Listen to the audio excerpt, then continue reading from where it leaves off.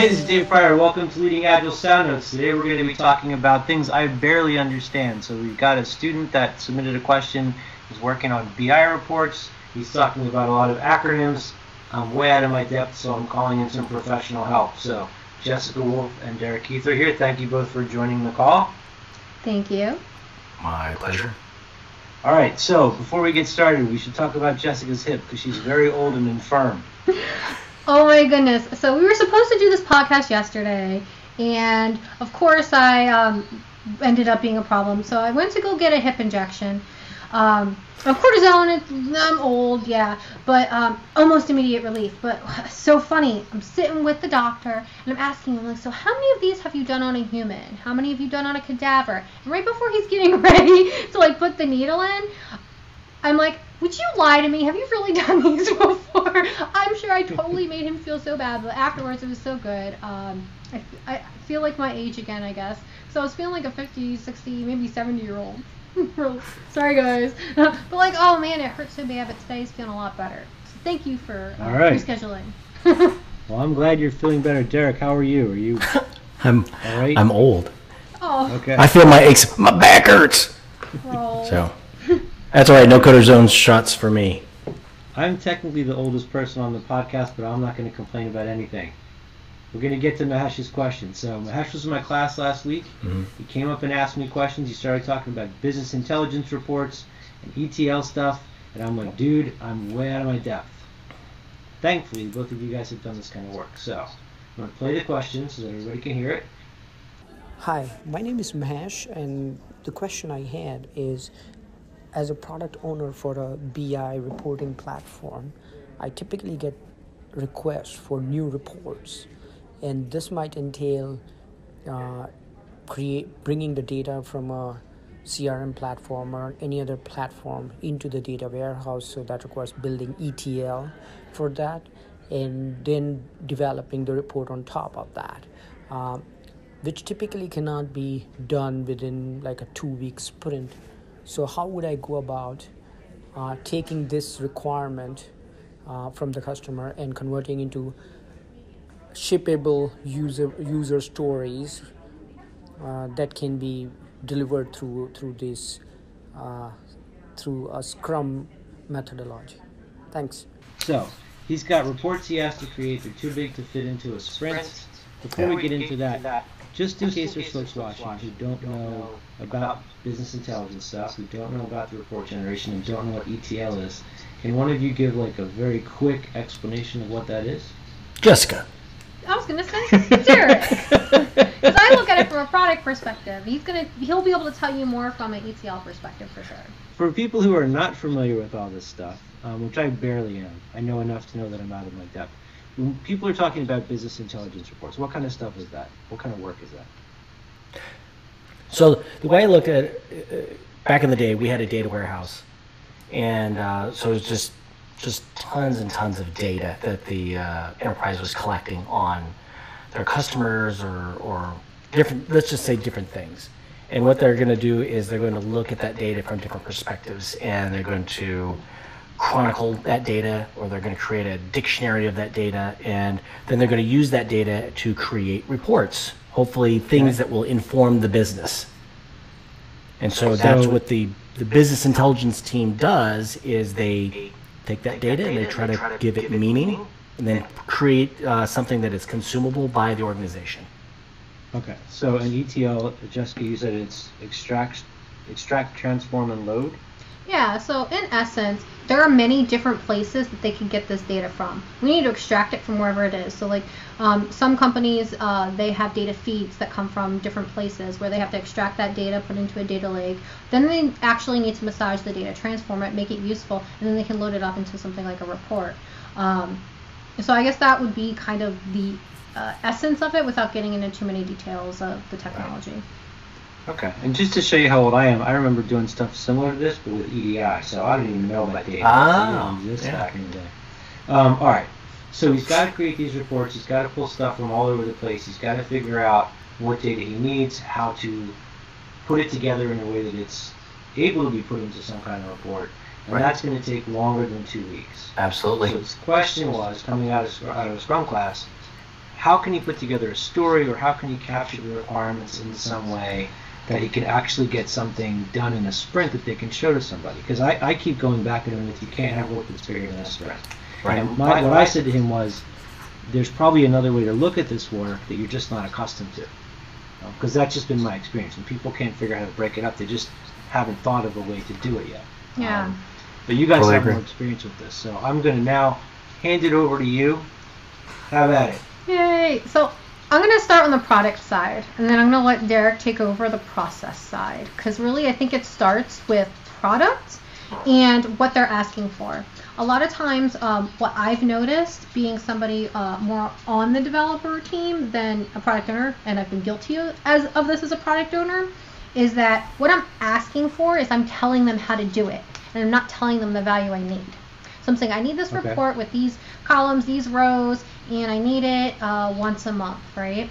I want to get into going from the other standpoint, I want to get into the reasons why. So if I'm the developer, there might be an easier way to get you this information, and you're asking, like for me, I'm like, well, I might need this, I might need that, I might need all these things, and it turns into a bigger thing than it doesn't have to be. So when we think about all of the data that's needed in a report and where they're getting that data from, maybe the web services and listeners and things like that aren't built yet, so those are underlying things. And if it's for data that isn't as meaningful for me, then maybe we can cut some of that stuff out to get them that report faster. Okay. So sort of like the skateboard instead of the car.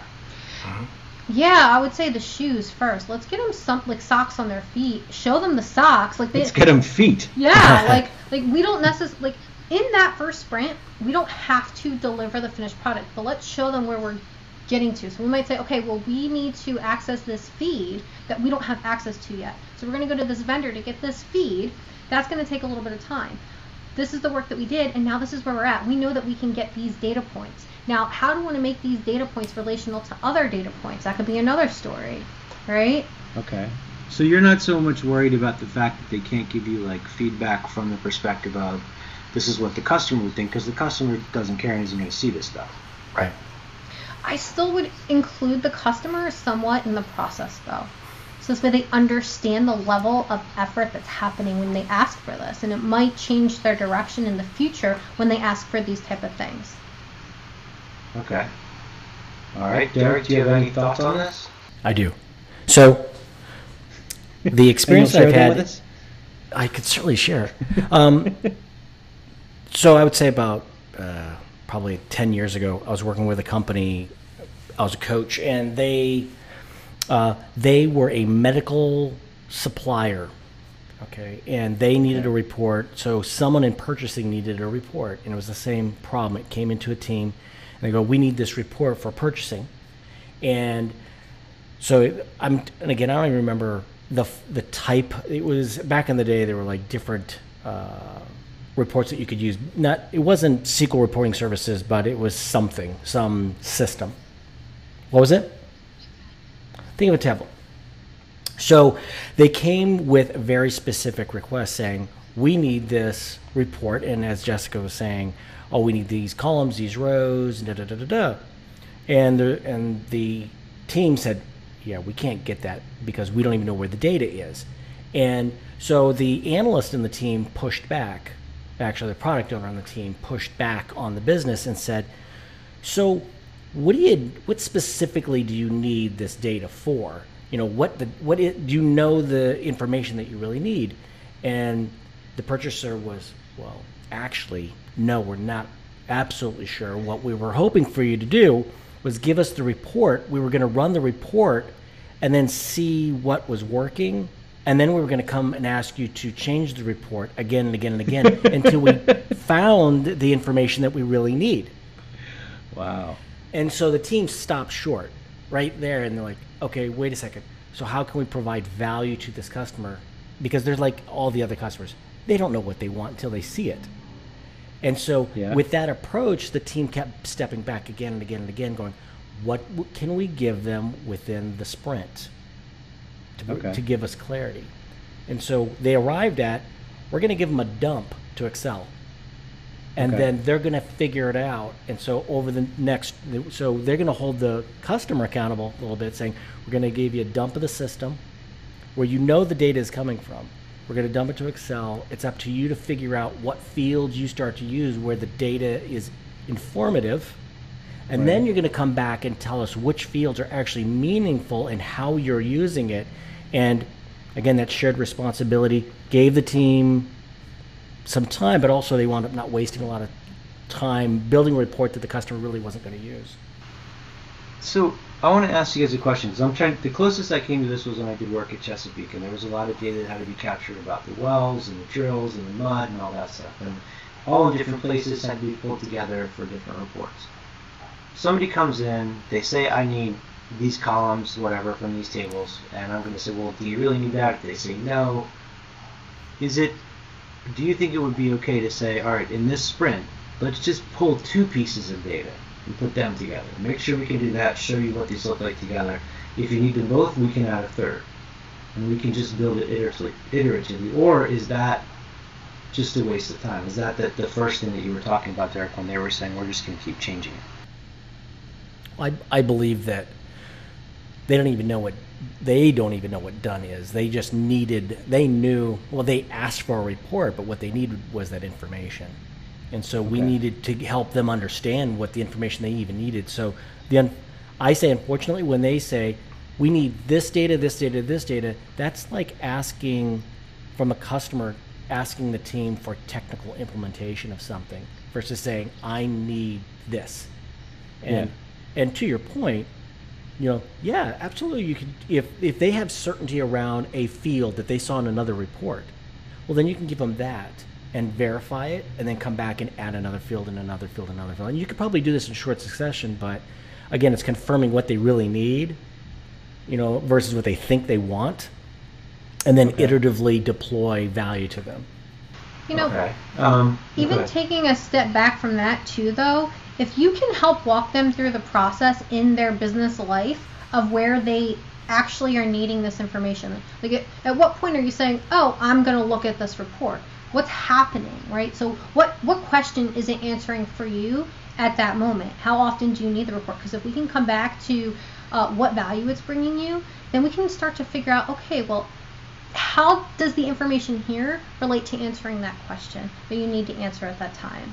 So really getting back to the business purpose of it, I think really drives what those requirements should be. And sometimes so both of you are kind of pointing at that. You've got to go back to the business need and figure that out first. Yeah. And it's so important for, I think, the development team to understand the business need. And that's where I think the business sometimes doesn't realize that sometimes maybe you need to get your developer to sit with you and actually show them what you do. All right. So, Jessica, when you started, you were talking about getting stuff from different places and putting them in lakes and things like that. One of the things that I used to have to do was work with teams to get data from here, data from there, and just put it into some new database that we would set up just so that something else could feed off of it. Mm-hmm. It had to be converted and adjusted and all this stuff. Is that the kind of thing, if I'm setting up that new database, which is just going to be the thing that we draw water from, is that something that you guys would consider to be valuable for a customer? Because it's not like we're going to ship it to a customer. It's just an interim step. And what I'm trying to avoid is delivering work for like the development team or the QA team. Is that interim step still valuable or not? If we can pull from it to show something, even if it's just an XML export, yeah. Okay. So it can be stuff that's sort of part of the workflow process, or what will eventually be the workflow process, just so we can demonstrate we can actually do this. I guess that would be the value, right? Well, let me say this. There's 2 steps, right? You can still build your report and stub out the data, because you're going to be, like, if you're thinking about how an API calls to the database, right? So we're going to assume the data's there, even though in the back end, maybe people are actually building it, but we can stub out that data and produce fake data. Fake your report, yeah. Fake it till you make it. Show them, okay, this is what it's going to look like. We still have a bit of work to do to connect to the database, but this is what you can expect to see. So we can stub out the report. Is it wrong to expect that when they come in and say, I want a report, that they're going to be able to tell me what the report should tell them? I mean, it seems like that would be, and maybe this is why you guys are saying go back to the business need, but if somebody came in and said, build me a report, I'd be like, okay, what do you want in it? If they're like, I don't know, what do you got? Like, That's right. Go away. That's what happens, though. They don't know what they want, and they're trying to, again, it's always coming back to the business saying, well, what value is it going to provide you? And sometimes they're under different motivations.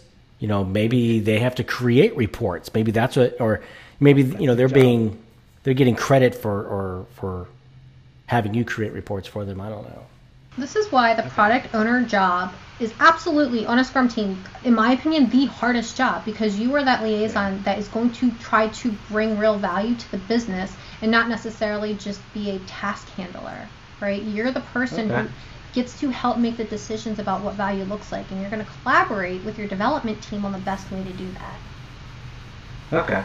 So to try to recap it, the first thing would be to kind of push back on the business and make sure that they understand what they're asking for and make sure that there's clarity on what they're going to use it for and why they need it. I wouldn't say push back. Work with them. Because I hate the term push back, because it's kind of like an argument there, right? Instead, we're going to hug each other and figure out like what the actual need is. It's a little late. It's like 8:30 at night, so I'm feeling lovey-dovey. It's been a long day. I'm thinking about hugging clients, and it just feels really me too awkward. Virtual hugs. I guess when I say push back, to me that's healthy conflict.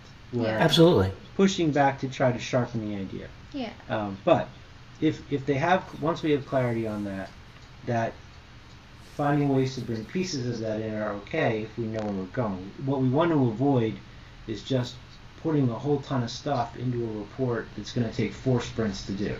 We've got to find some way to make that small. What if we know all the stuff and it really is 4 sprints of work? Then we still show them stuff iteratively. Derek, you can jump in.